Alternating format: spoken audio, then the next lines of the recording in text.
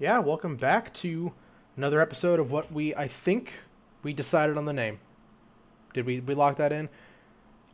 I couldn't find anything on Google for this name already having been taken, so maybe we'll be back next week with another new name. But for now, I want to formally welcome everyone finally to 808s and Blast Beats. I think it's a solid name. I'm stoked on it. I, yeah, I mean, that's implied. I don't know that that needs to be said. Yeah, all right. I'm super excited to jump into these two. It's been a little bit since we've recorded, with the way that the last couple ones fell, but none of them have been released yet, so it does not matter in the slightest. I think I'm just going to drop all of them at once next year, and then we'll kind of keep going with it. But fun fact, while we are recording this, it is December 15th, 2020. It is Every Time I Die Day in Buffalo, New York. Yeah. The city of Buffalo, New York has officially recognized December 15th as Every Time I Die Day after the band Every Time I Die from Buffalo. Yeah, and this is the third year that it is Every Time I Die Day. Yeah, dude. The hardcore band that literally has I think they actually straight up were given a key to the city. Yeah. Am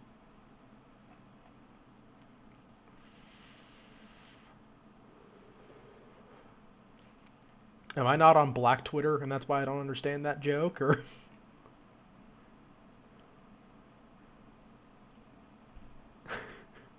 what's your opinion on Tory Lanez? I'm not super versed.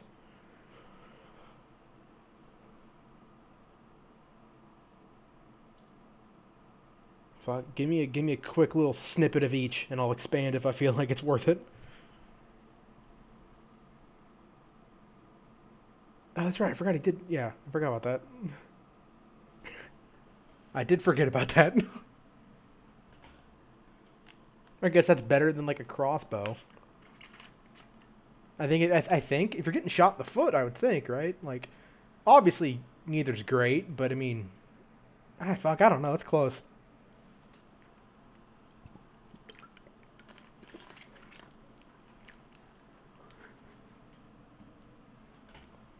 Okay, controversial opinion. I feel like it shouldn't matter.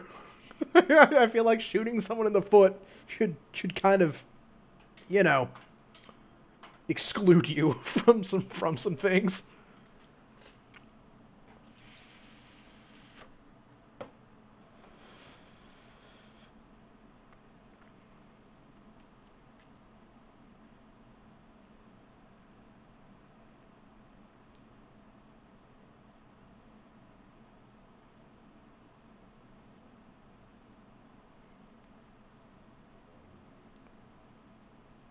Yeah, right. Yeah.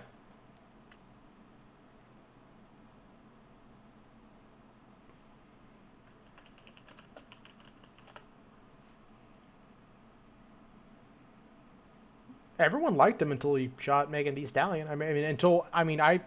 I thought he was fine until I just heard he shot Megan Thee Stallion 2 minutes ago. Like,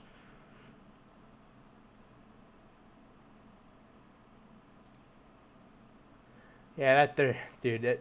The whole separate the art from the artist conversation is one that is never gonna go away, and it's one that I'm sure we could have about plenty of the bands we're gonna talk about on the show at some point. My overall opinion, if I had to give an overall opinion, is that it's so extraordinarily case by case and varying from person to person. You know, like what specific things you want to excuse. That I'm not saying that you should separate as like a rule of thumb, but I think if you're going to like go into something as a reviewer, I don't even know. I don't even want to commit to that. But I guess it just saying I think that it varies so much that if I guess that's a better way. It varies so much that if you're trying to just speak about the music, I think that it is not worth getting into. I don't know. And I'm just not, dude. I'm just not. Like,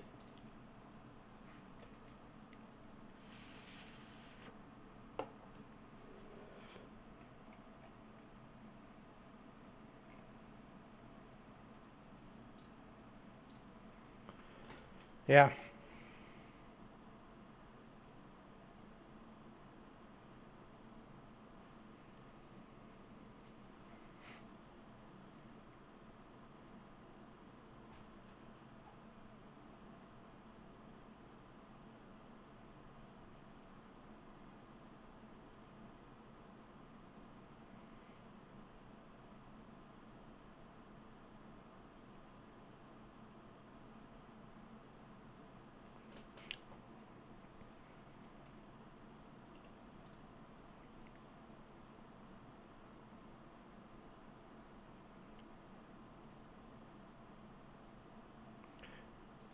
Yeah, and I guess to kind of clarify what I was saying, I guess, like, if I'm talking about an album just because I'm talking about it, I'm gonna include that context.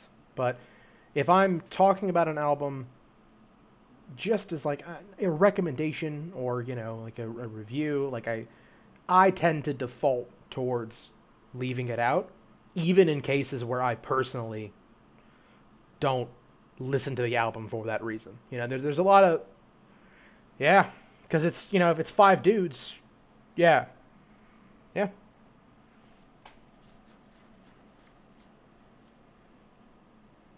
There's a shit ton. Nine Inch Nails, Buckethead, Beartooth, Youth Fountain. Fucking yeah. The four other guys just play it live. Caleb writes and records everything. Yeah. Controversial opinion. I think that's why it sounds kind of samey sometimes. Hey man, I'm just saying.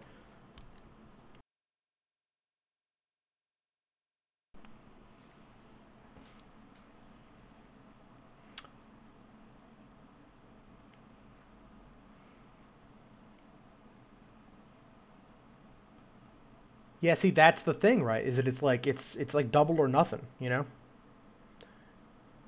Yeah, it's because it's like there have been a lot of bands where it's like you did fucking what, and then they just kick him out, and it's totally fine, right? And even there have been some cases where that's happened, and the band has like been in better reception because of it. And then there are times where it's like they knew the whole time, so then when like shit actually kind of falls in on everything, it's like everyone just looks so much worse. So yeah, it's hard to say. It's very very hard to give like a general thing because it's and there's also like to some people it matters if it's like criminal or just shitty or not, and some people it doesn't, and then you kind of get into the whole like if they committed a crime and went to jail and had been released from jail, like right now you're opening up a whole conversation about like should prisons be about uh, rehabilitation or punishment. It's a whole fucking thing. So I'm just right, exactly. So not to right, yeah. So to just skip right past that. Um, what have you been listening to lately? Anything standing out recently?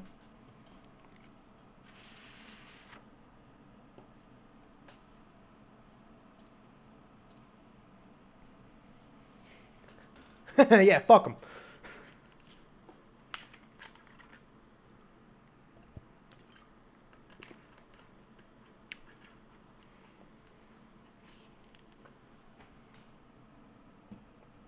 Okay. So it's like I'd have to get through like three or four other albums to understand it.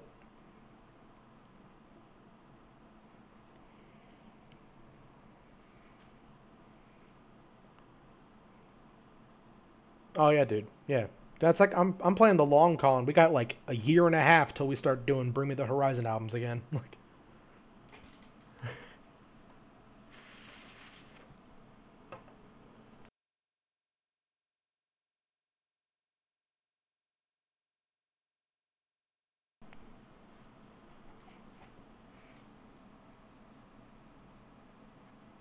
yeah, no, I mean yeah.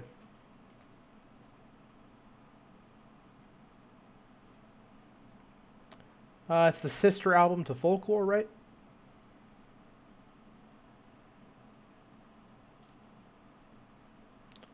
I saw some chart that kind of cracked me up on. I don't know what the fuck I saw it, but it was like the swear words in each Taylor Swift album, you know, and it like the graph explodes for Folklore and Evermore. You know, it's like 10 times the swear words on her earlier stuff, and then you see that the graph tops out at like 9.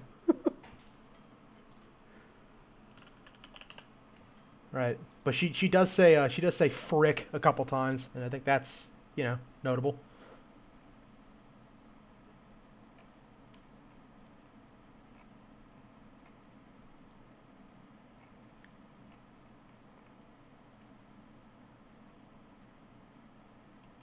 Oh shit.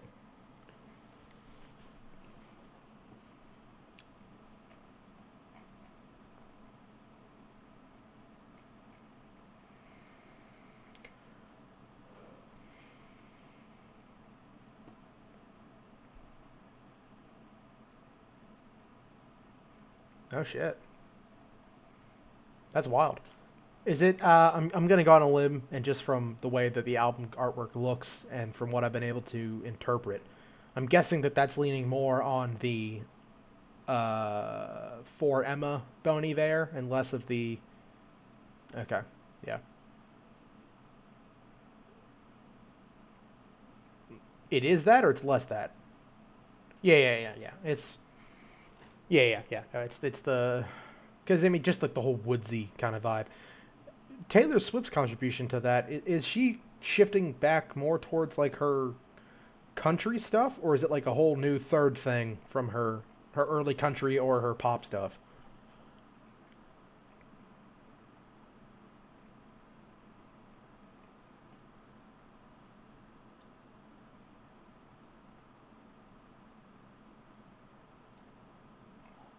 All right, ass, dude. Sorry, fuck. Just say that she's already doing it. God, fuck, dude, get off me, dude. So yes,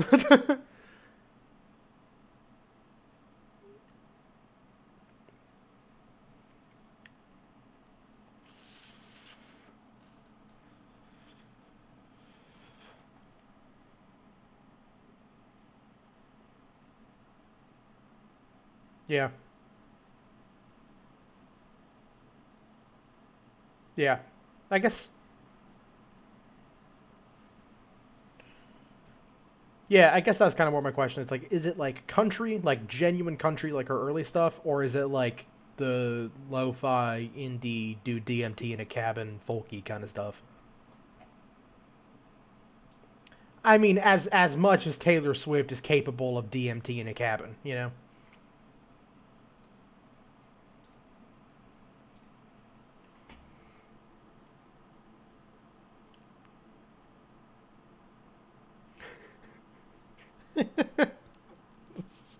God, that's such a funny image.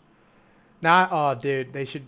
Nah, it's a deep dive, but it's a deep dive, but I'm committing to it. They should redo that Lars von Trier movie where they're in the cabin for the whole time, but it's fucking Justin Vernon and Taylor Swift. Fuck me.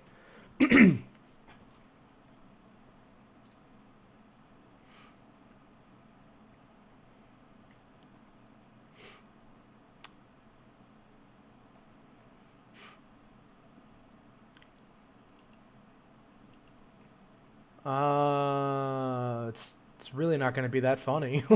That's like, I mean, we'd have to find a way to do it, you know. We'd have to find a movie that we could talk about as if it was an album convincingly enough, you know. Maybe. I don't know. We'll pin it. We'll pin it.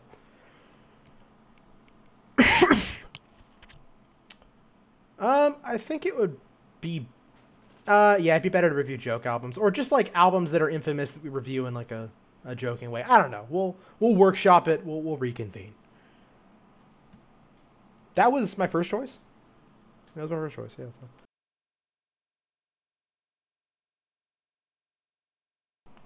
Dude, I'm hacking up a fucking lung. I'm gonna have to cut so many of those out.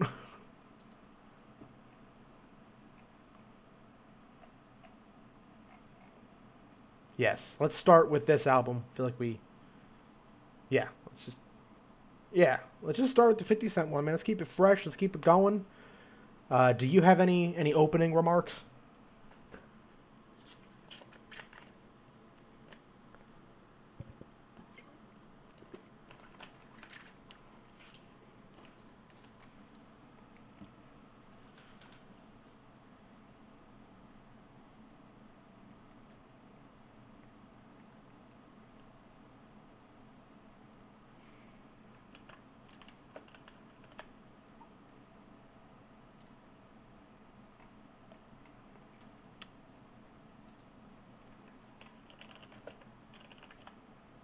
Yeah.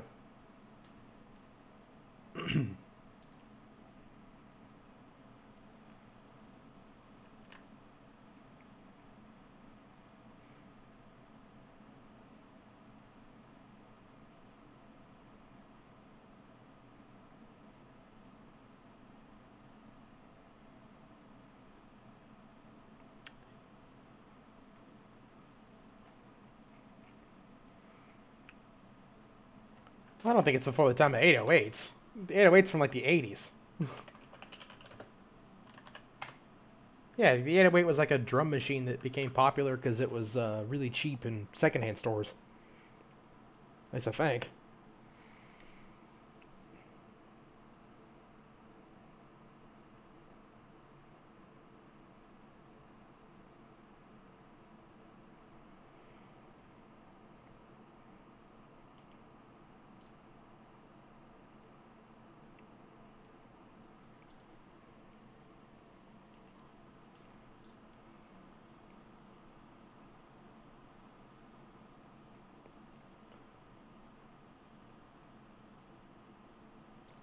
Huh. Yeah. That was a really roundabout way to say it was 2003. uh, yeah, I don't know. So okay, so general thoughts, just to kind of organize myself. Weirdly, I kind of felt like parts of this album reminded me of the first three that we've done. Um, because I think if you look at Get Rich or Die Tryin', I think that it has a lot of that same kind of. And granted, they're from different eras, but reminds me of the Busta Rhymes album in the sense that it's very focused on 50 Cent. I don't think anyone really listens to this album for the production alone. There are songs that are very well produced, but not like people listen to shit just because Metro Boomin's on it now. So it has that very kind of old school MC first kind of stature to it. It reminds me of the Travis Scott album. This one's probably the least solid, but it reminds me of the Travis Scott album in the sense that I think that this is another album that flows very well, almost too well at times. I think that a lot of the songs have a very similar tone, which helps it to kind of not be super jarring, like from an audio perspective. But at the same time, excuse me, same time you kind of get that Lil Wayne thing where lyrically it kind of just swings back and forth between ultra serious to very lighthearted to personal anecdotes to just pure braggadocio to use the widest possible term. Yeah.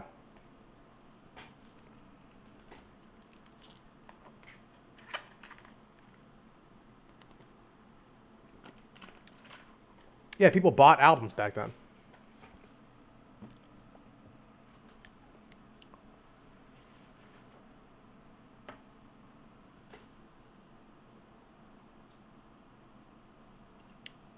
Right.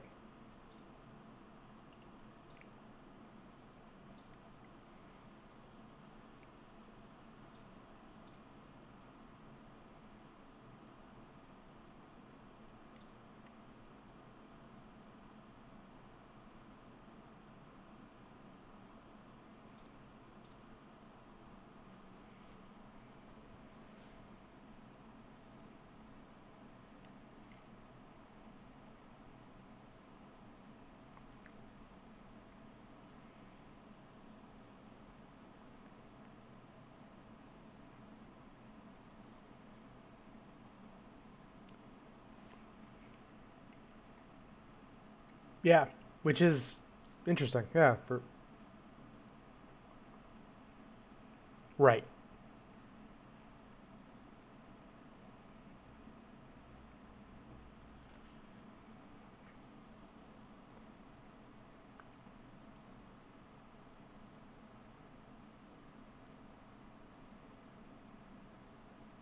Oh shit. Yeah.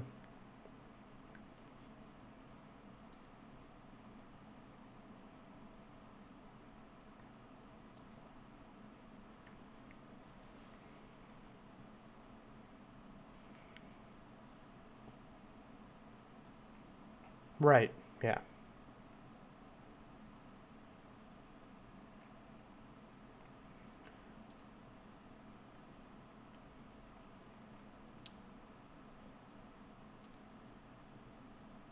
Um.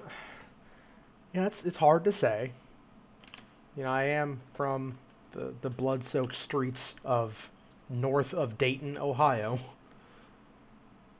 And by north of Dayton, I mean north enough that it's in a different county. So just to, I guess, to go in order, I don't have too many comments on specific songs, uh, kind of for that same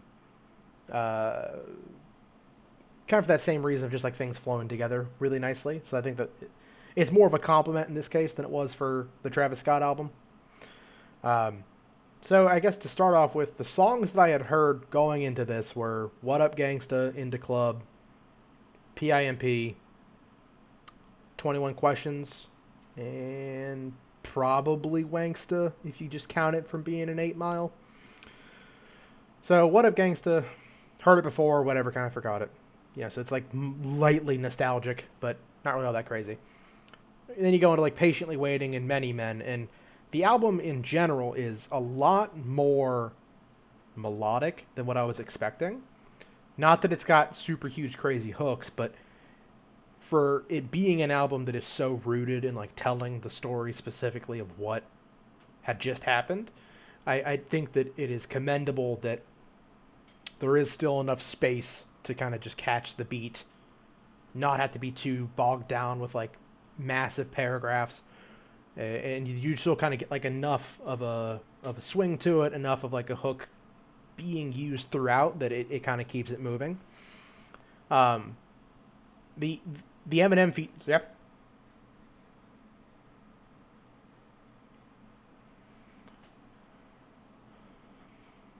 yeah, like the chorus of "Many Men" is a very good example of like just rapping enough.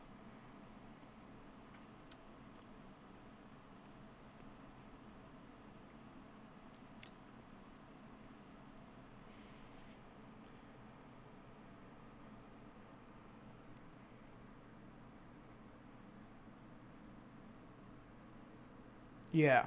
And go ahead and pin that idea for me. It's funny you bring that up because when we talk about architects later, I think it'll be funny to draw the parallel there of not quite singing. Because I think if you kind of, I don't know how much you picked up on that during the album, but Sam Carter of Architects is a very, it's wildly different, but it can be described very similar of like pushing it enough to where it's like almost singing, so you don't like quite lose the thread of what came before it, but it still hits that kind of chorus itch. Uh, I don't know. It's an interesting comparison. We'll come back to that though. So, patiently waiting. It's fine. Didn't stand out either way. I liked it, but it just wasn't. I think it being sandwiched between the two songs that it is, it didn't stand out too much. Um, and it's also something that will happen again later with the other Eminem feature, where I think that it kind of becomes too much Eminem when he shows up. Feels a bit like it's two songs kind of smashed together for that reason. But not bad. I think "Many Men" is where the album first. That's where I first was like, oh shit, I'm actually gonna enjoy this the whole way through because you look at it, it's 20 songs. You're like, oh fuck, how long is this gonna take? But "Many Men" hits. I'm like, okay, this is actually gonna be. It's gonna be more than just like singles with some filler. Like the songs that I've never heard anyone even mention are of the quality of "Many Men." Then like, fuck, we're good. Um, and that's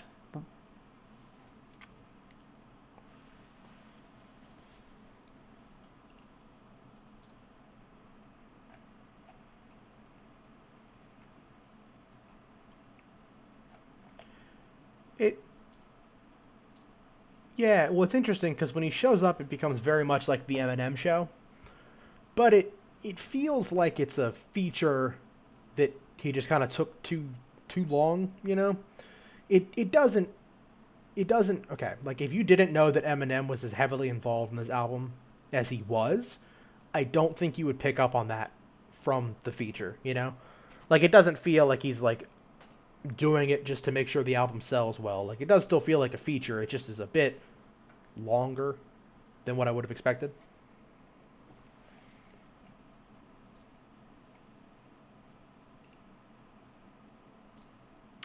I'm tempted to say "Don't Push Me" just because there's another feature on that album or on that song too, so it's more of that like rotational thing. Right.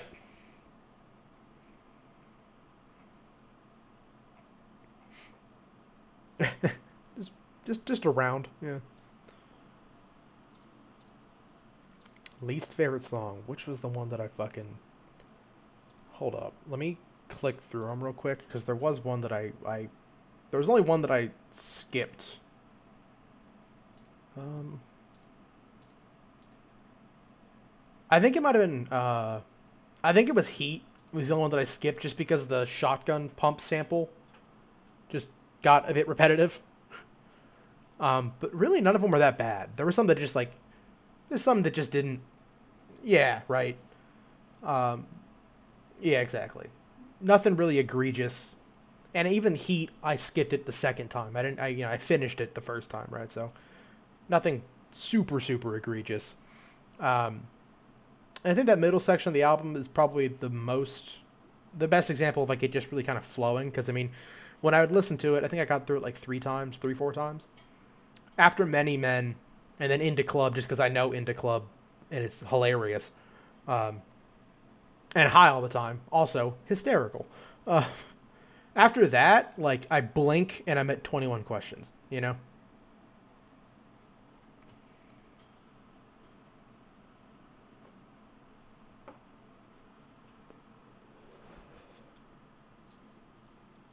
Yeah, yeah,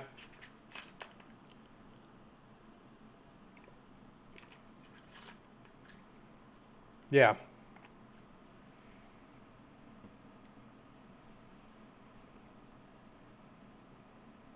Right.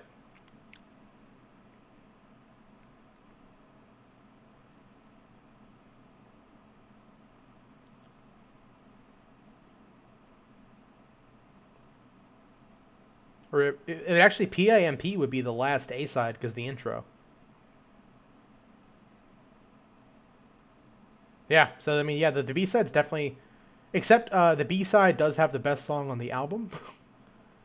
21 Questions. That song fucking rules. I've always liked that song. I never knew it was fucking 50 Cent. I thought it was just Nate Dogg. Yeah, because Kellen used to play it all the time freshman year, so I love that fucking song. But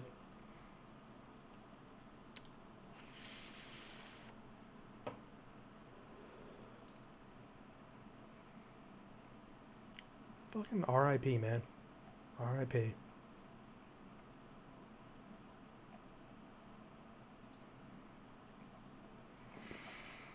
All right, so yeah, what? What you say? That's it. What you're saying? Yeah.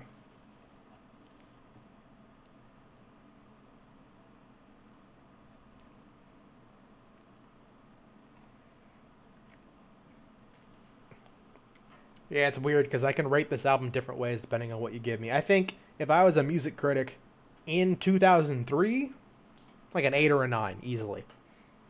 I think music critic now, if you're doing like a weird like look back thing, I think it still holds up. I mean, I think um, especially the production, not just like the beat making, but like literally like whoever recorded 50 in the booth, it holds up really well for that reason. Like it's got a clarity that because it's 2003 and not like 95, like it just holds up better implicitly. So I think it's not objectively, but like from a critic standpoint, I think the album holds up really well. I think it would be rated really highly. I rate it pretty high among the ones that I've heard like for this show. Um, and I might throw it on if I'm just kind of like feeling this specific kind of vibe, but it just doesn't. No, there's nothing pulling me to the album itself other than the singles. But I think that's just me not listening to rap that much, you know. I think if you go, you know, if you flash forward to a point where I'm listening to rap consistently, like I do with the other music I'm listening to, then I definitely will start to pull. I'll remember this album and I'll pull it more kind of into that rotation. It's just that to get from where I'm usually listening to Get Rich or Die Trying's a bit of a jump. But I do like it. I do think that I'll kind of pull it up because it's a good album to drive around to.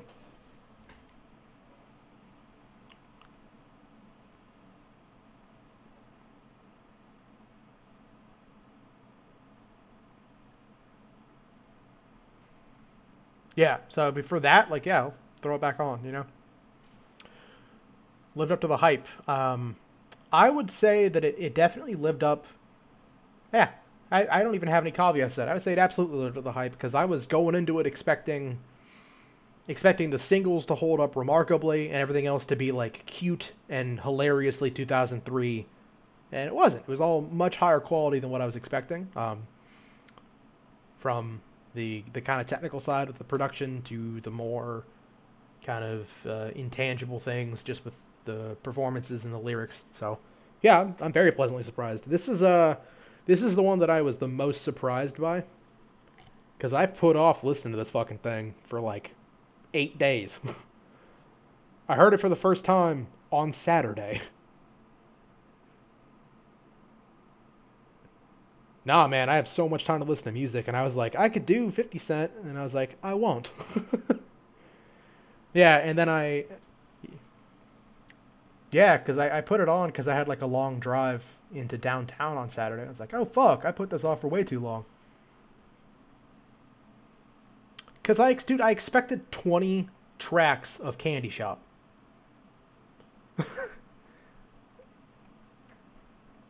Right, that's what I'm saying. So I expected like 20 candy shops, and then I got zero candy shops, and I got to realize what song it was.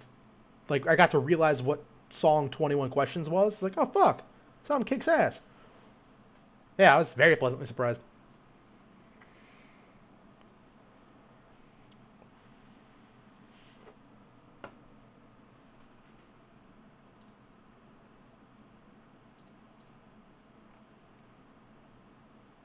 It's like the Black Sabbath. It's like the Black Sabbath self-titled.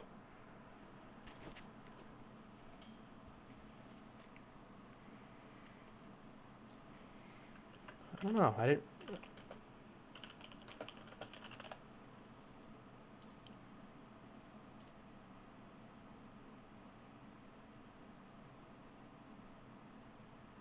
Yeah. No, I mean, I definitely kind of get that. It does have that kind of monolithic stature to it. Oh yeah, we can. Not really. I mean, I feel bad because again, it's one of those albums that just kind of has more of like a consistent tone to it. But I think that's just the best thing I could say about it is that it's or varied. It just needs to be varied, you know? Right. Like with Carter 3, it's like each track has one thing that surprised me and was good, or one reason I think it's the dumbest thing I've ever heard. You know, whereas like this is like, oh fuck, it just like it hits and then it just maintains and then it's over and it's surprisingly very, very solid. So I'm ready to shift gears. If you want to jump on over to Architects, All Our Gods Have Abandoned Us.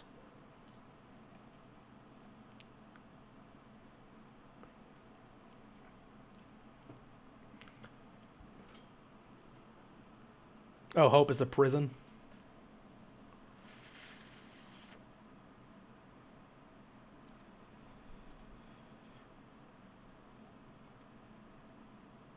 What? Yeah.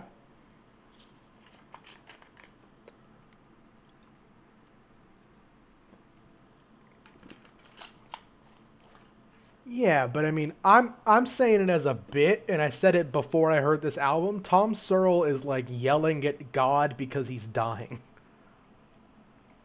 like, like not to jump into the the background and the heavy, emotionally heavy stuff too early, but like, I don't really know that I can claim that we're on the same page.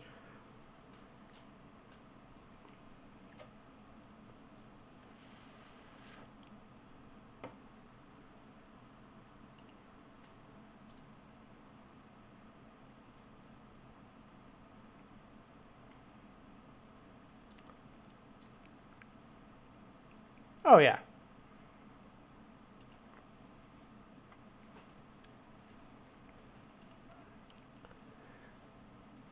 yeah, dude. I mean, I think if you had to describe the lyrics on this specific album concisely, I mean, it just does not pull any punches. There's some lines on this thing that, like, every time I hear it, still just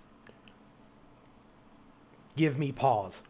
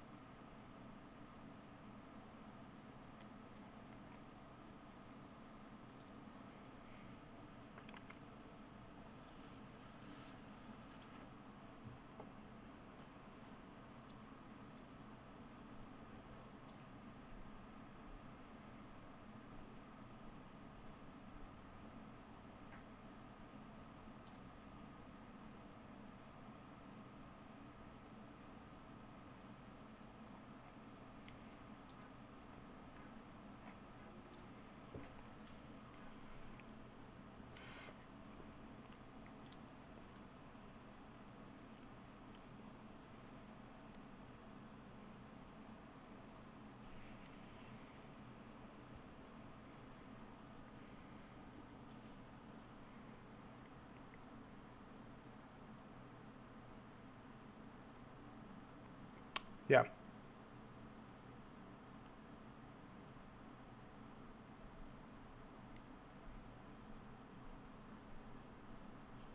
yeah,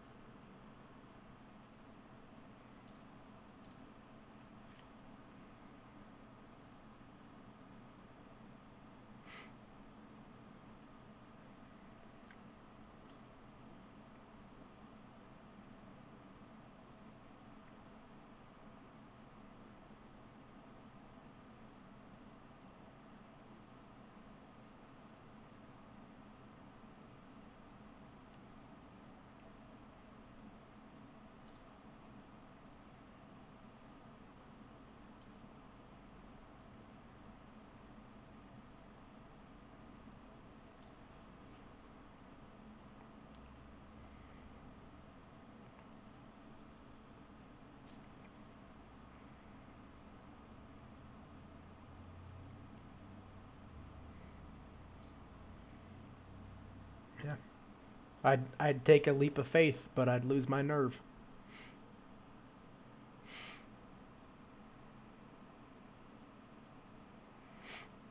So if I can interject real quickly, I do think it's interesting. I think you picked up on a lot of what makes this album so special for a lot of people.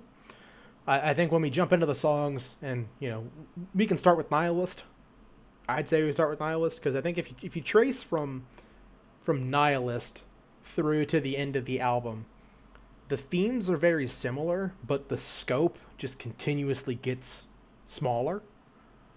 I mean, you trace from Nihilist, it's very kind of misanthropic. It's very, yeah, it's expressing frustration just with the world in general and society, widespread greed, all these sorts of things. And then to end with Memento Mori, which is so introspective and personal, I think is an interesting kind of through line. But yeah, so what do you think of Nihilist turning the album on for the first time?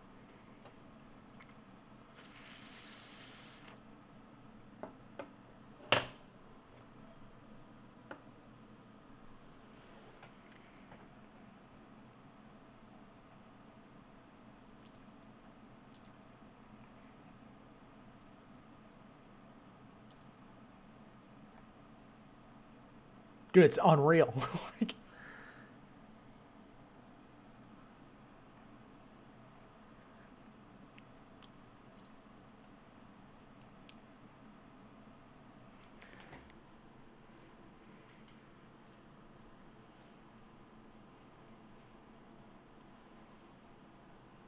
yeah.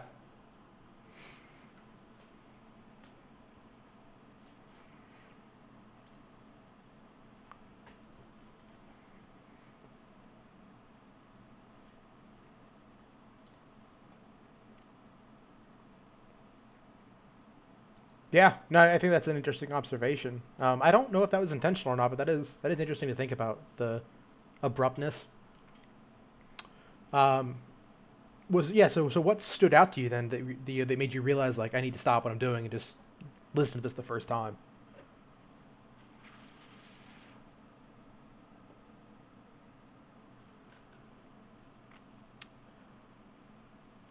Yeah.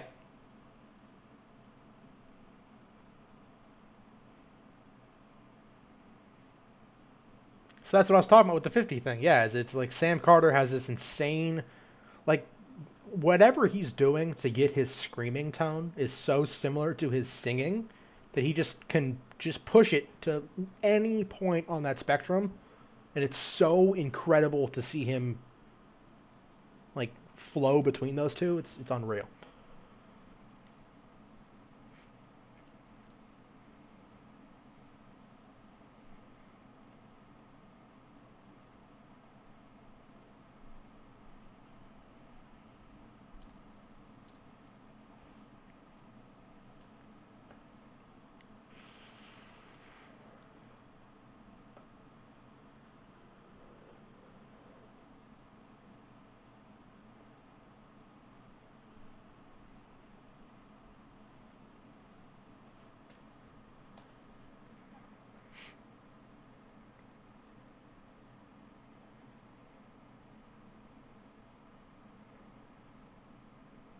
Yeah, yeah,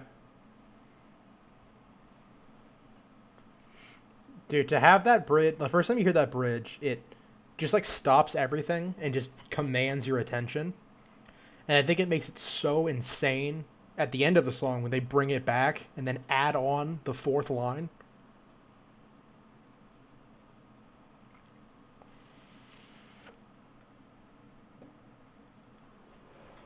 Yeah, wild.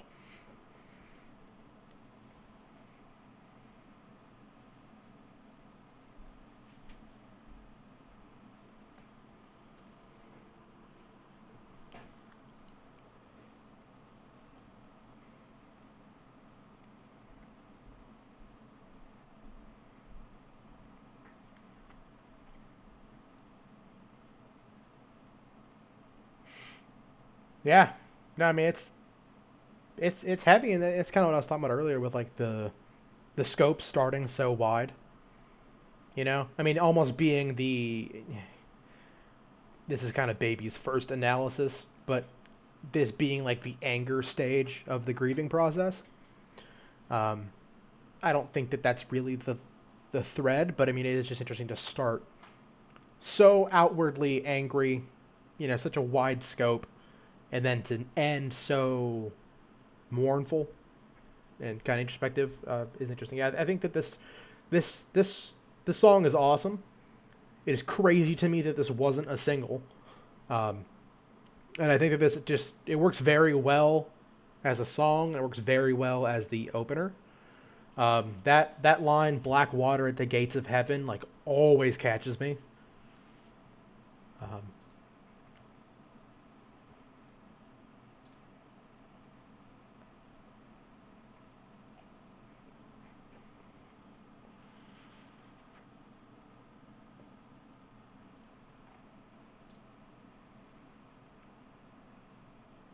yeah.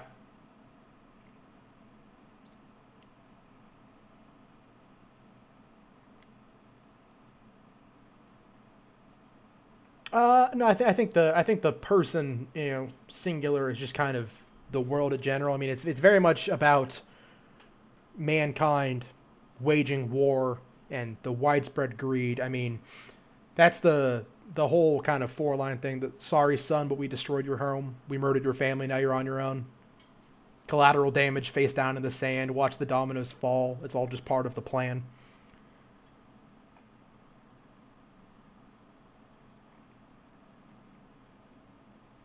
I don't believe so. I mean, he started the band when he was really young, so I doubt it.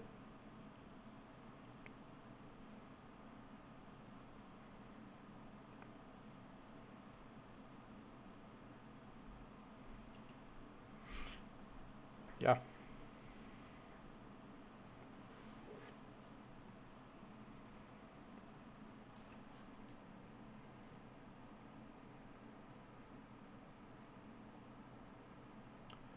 Yeah. Yeah, I mean, I think that that is something that people could find to resonate, but yeah, no, Tom was not in the military. I think the match made in heaven part is more of just like, I don't know. I don't know that it's that literal. I think the name of the song is kind of more like, you ever hear someone say to someone who's in like kind of a bad relationship, like, you deserve each other? I think it's more just like, yeah, exactly. That song kicks ass too. That song's awesome.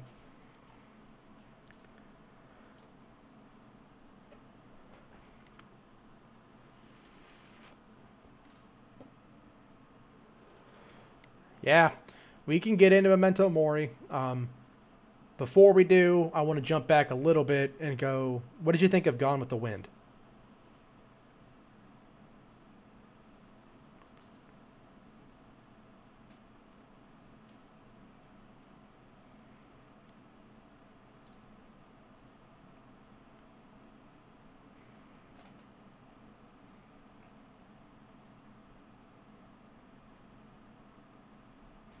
Yeah, yeah. No, I think that this is definitely like the standout song from this album. Definitely like the most popular one. Yeah, it's. I think this album in general, but definitely this song is the. Yes, I think that this album in general, especially this song though, is. I think I can't think of anything newer, but I think this might be the newest album that everyone just agrees is a classic. It's only 4 years old, but everyone's like, yeah, this album's. It just like is known. Everyone's tired of talking about it because this album's so good that it's just like expected.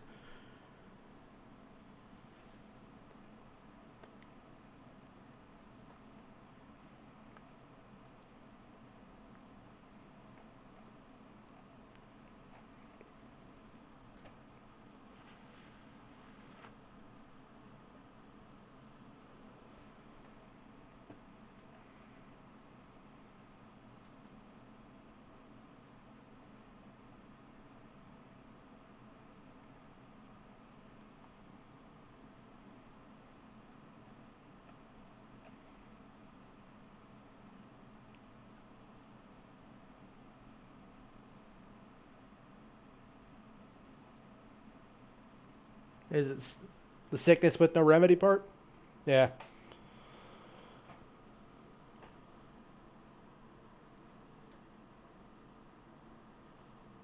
yeah,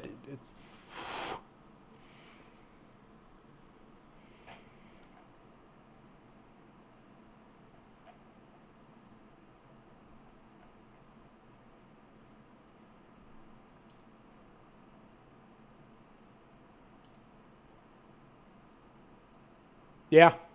No, I mean this song I think is. I mean, this song's so insanely well written that I think that you don't need the context for this one to hit.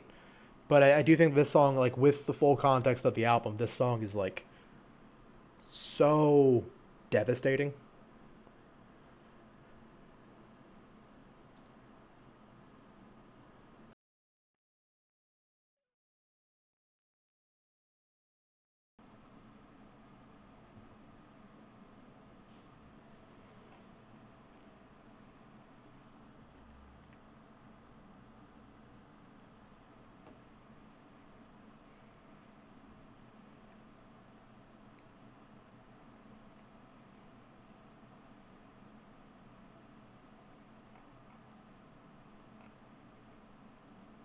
Yeah, Yeah, his brother's the drummer, but yeah.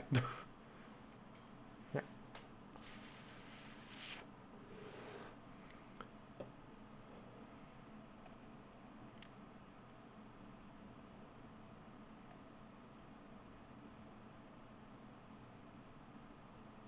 Yeah, and I think it's important to kind of remember that, especially for metal bands being relatively small and like the music scene, like yes, his twin brother is the drummer, but I mean like the rest of the band members like lived in a van with this guy for like their first album came out in 2005, like 11 years they've been a band at this point.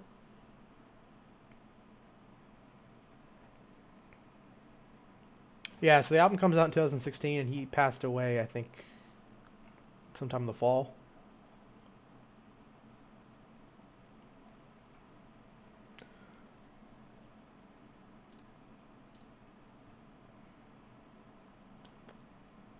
Yeah, and for reference, so the video that I sent you is a video of the band playing this song at Alexandria Palace, the tour they did in England after the album came out. And it's an edited video where they cut in Dan, kind of his speech that he gave before the song was played.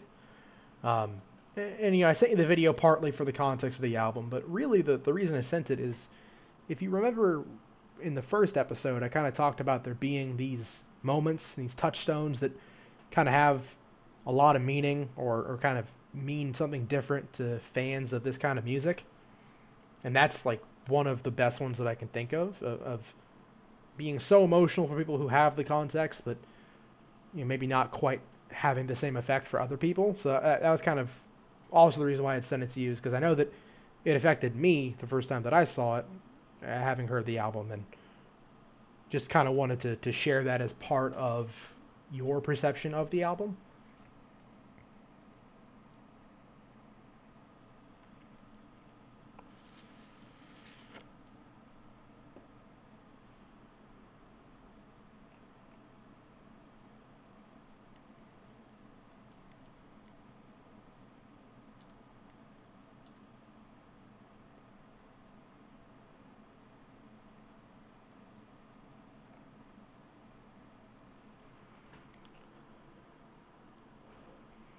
Yeah, yeah, no, that's awesome to hear, because I mean, like I said, this is one of the ones that like everyone agrees is a fucking classic. We said a so we, I think a lot of what we said about Gone with the Wind can apply to Memento Mori. So let's hit Memento Mori, but I don't know about you, but I think a lot of what I said for Gone with the Wind can go for the Mori as well. But I think like sonically this song is insane, and it's like 8 minutes, and it's so good. It just the way that it will build and release and then kind of go quiet again, and it will kind of build again. Like, and the samples that they use, which are from some philosopher speaking, like the phrase in there about like not fighting the stream and just swimming with it, being slotted right in the middle is amazing.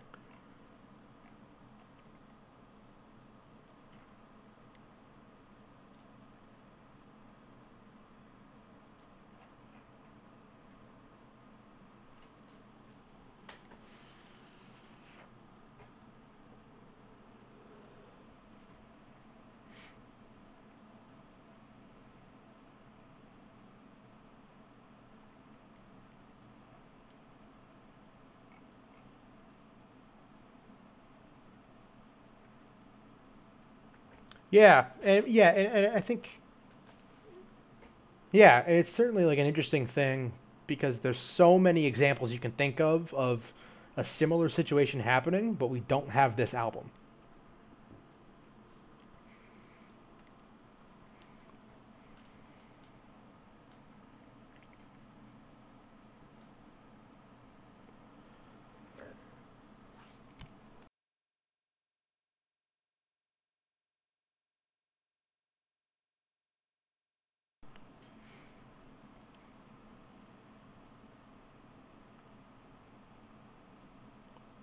Yeah.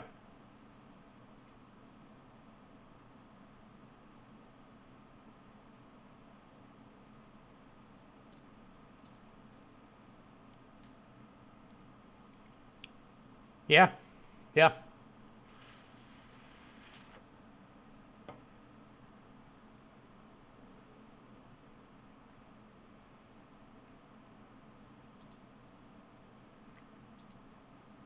Yeah.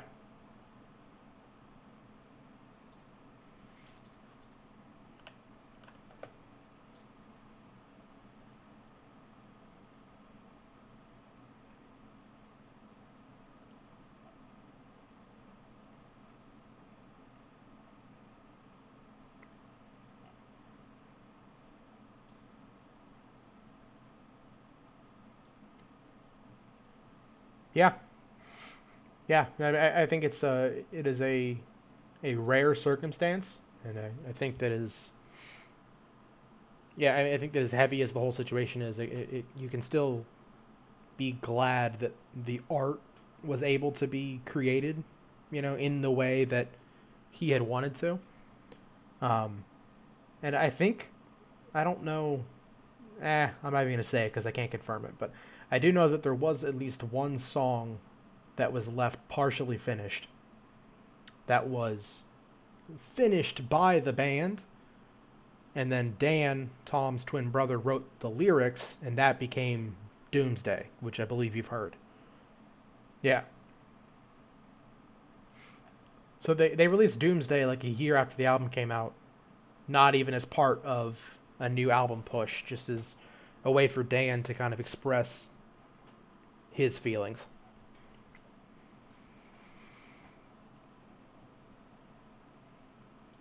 Yeah, I mean, any songs on here that any other songs you want to call out? Anything that wasn't really to your liking, or just maybe just didn't stand out as much?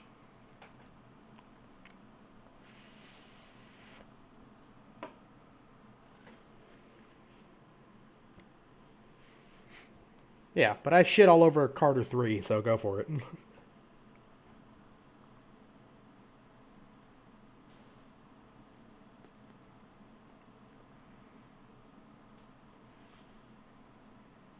Yeah,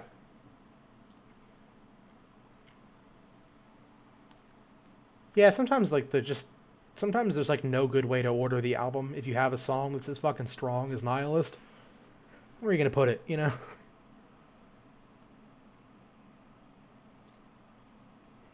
The Empty Hourglass is fine, but the fact that it's in between Gone with the Wind and Match Made in Heaven, like any song you put there, I'm not gonna like.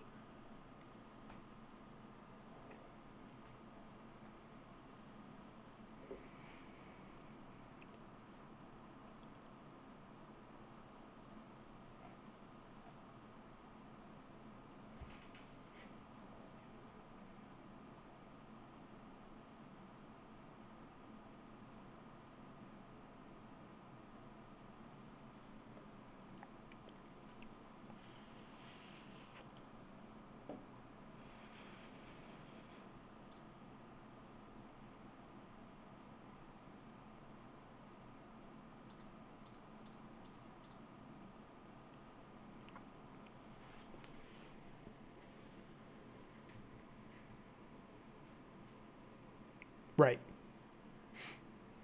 Yeah. Well, hey, I'm glad you liked it. Let's get into what we're doing for next week. Did you have any thoughts on this, or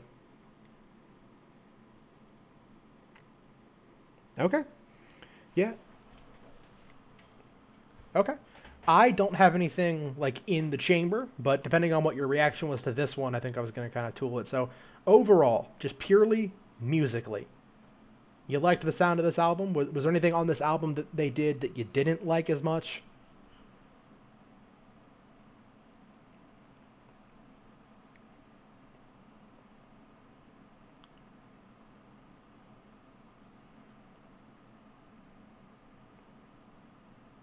Okay.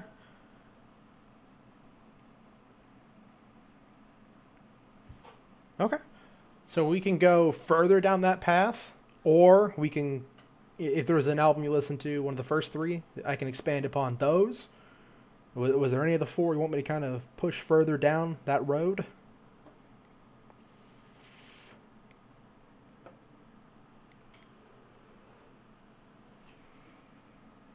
That is what?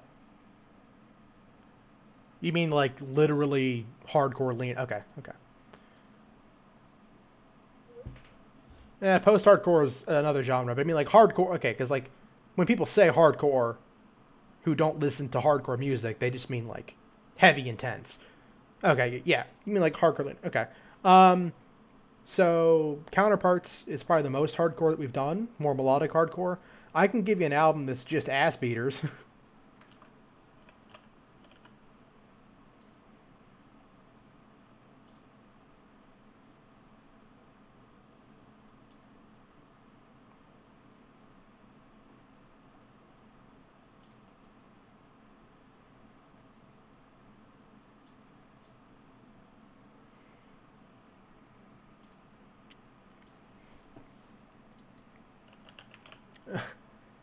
REM, Jesus Christ, dude, holy shit.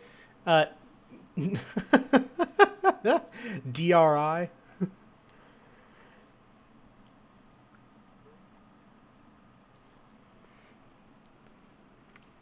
Yeah, the issue is that yeah, the issue is that like I don't know a lot of that stuff like whole album wise, you know. Um, so how okay, okay. So then I got two options for you. The first is we can do an album that is an actual classic from 1990, one of my dad's favorite bands, if that's the vibe you're going for. That's going to be not even really hardcore, it's going to be way back like thrashy.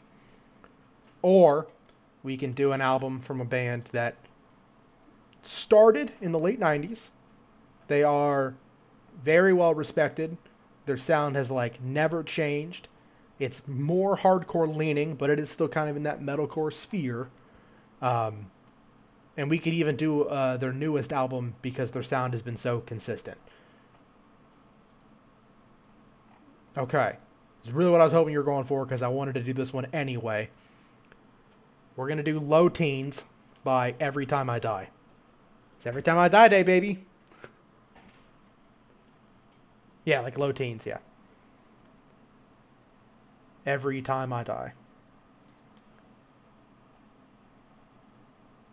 Yep. It's literally only in the city of Buffalo. I mean that's fair, yeah.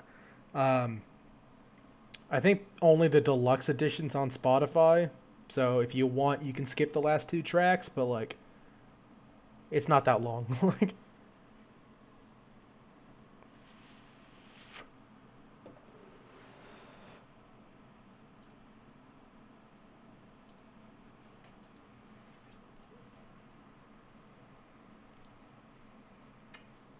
I liked it.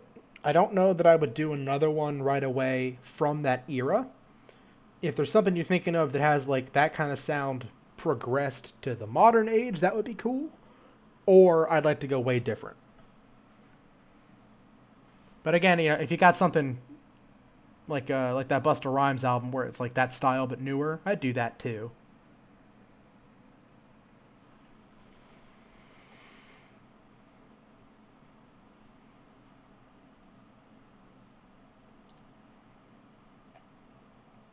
Okay. All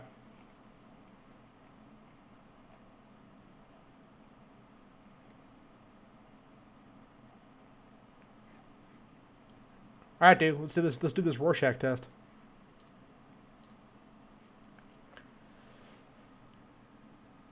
I've I've heard like whatever that one big song off of Acid Rap is, and then I've heard the "I Love My Wife" album.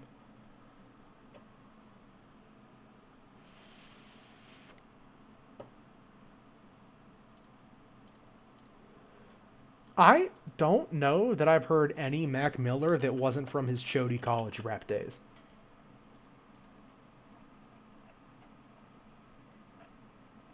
Hey man, Kid Cudi. I think actual Kid Cudi, like not shit that he's been featured on. I think just Day and Night.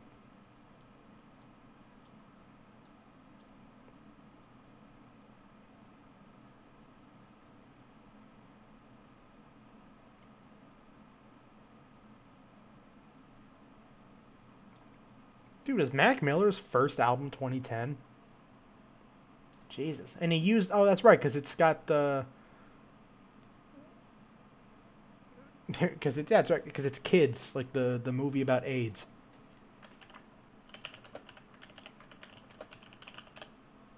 Isn't it the same logo? I swear to God, it's the same. I swear to God, it's the same logo. Yeah, dude, it's literally the fucking... Dude, it's literally the same logo as the 1995 movie Kids about AIDS. Swear to God.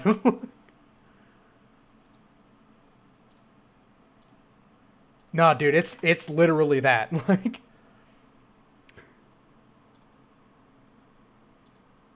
Yeah, that's like... That's gotta be... Yeah, that's the reference. It's like...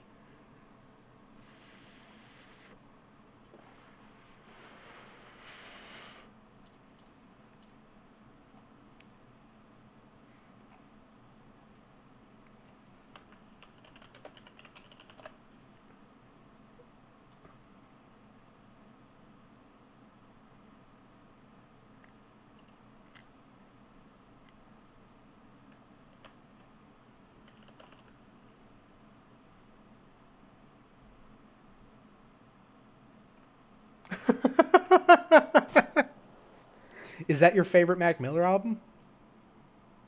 Well then, yeah, but like I don't want to I don't need to do the I don't need to do the yeah, I don't know, man.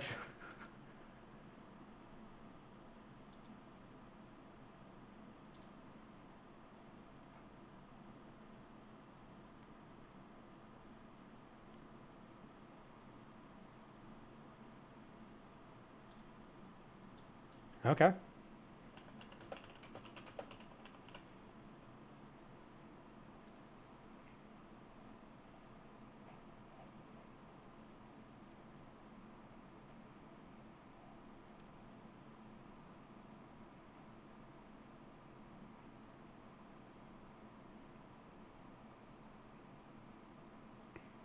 Yeah, Pursuit of Happiness I've heard.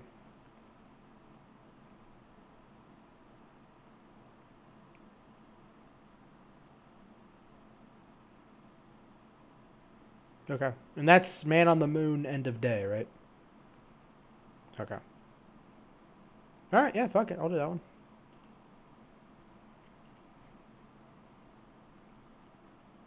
Okay. Yeah, for sure. Um Oh, dude, speaking of concluding arcs, cuz I didn't actually I don't think I mentioned what I've been listening to this week. The second half of a double album came out, I think December 4th. Band called Before I Turn. That album kicks ass. Just want to give that like a quick shout out. Uh, they released the first half earlier this year, and I think every single song off the first half was in my top songs for the year. Released the second half. Second half's also sick. They did a cool thing where it's not just like A side, B side. Like when they released the second half, they just combined the two albums and it's like kind of feathered in, so it's not quite the same order. It's cool, but you talk about concluding a story arc. This is another band that we're gonna have to. What I don't know if you'll. I don't know if we'll ever get there, but hopefully, there's a band called The Gloom in the Corner. They're from Australia. Every single one of their songs feeds into this like insane, huge narrative that the vocalist has been crafting for like 5 years. And they released like the last chapter at the beginning of November. And that kicks ass. But it just reminded me of it just with the whole like long story thing. But yeah, like literally every song they have like feeds into this narrative. But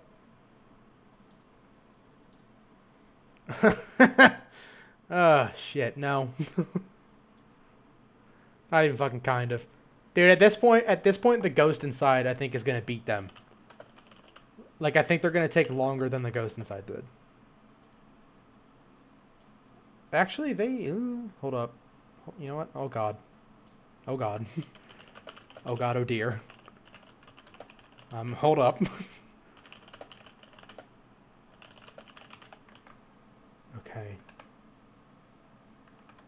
Oh Jesus! If we make it to 1 year past the Ghost Inside self-titled, which I think is like June.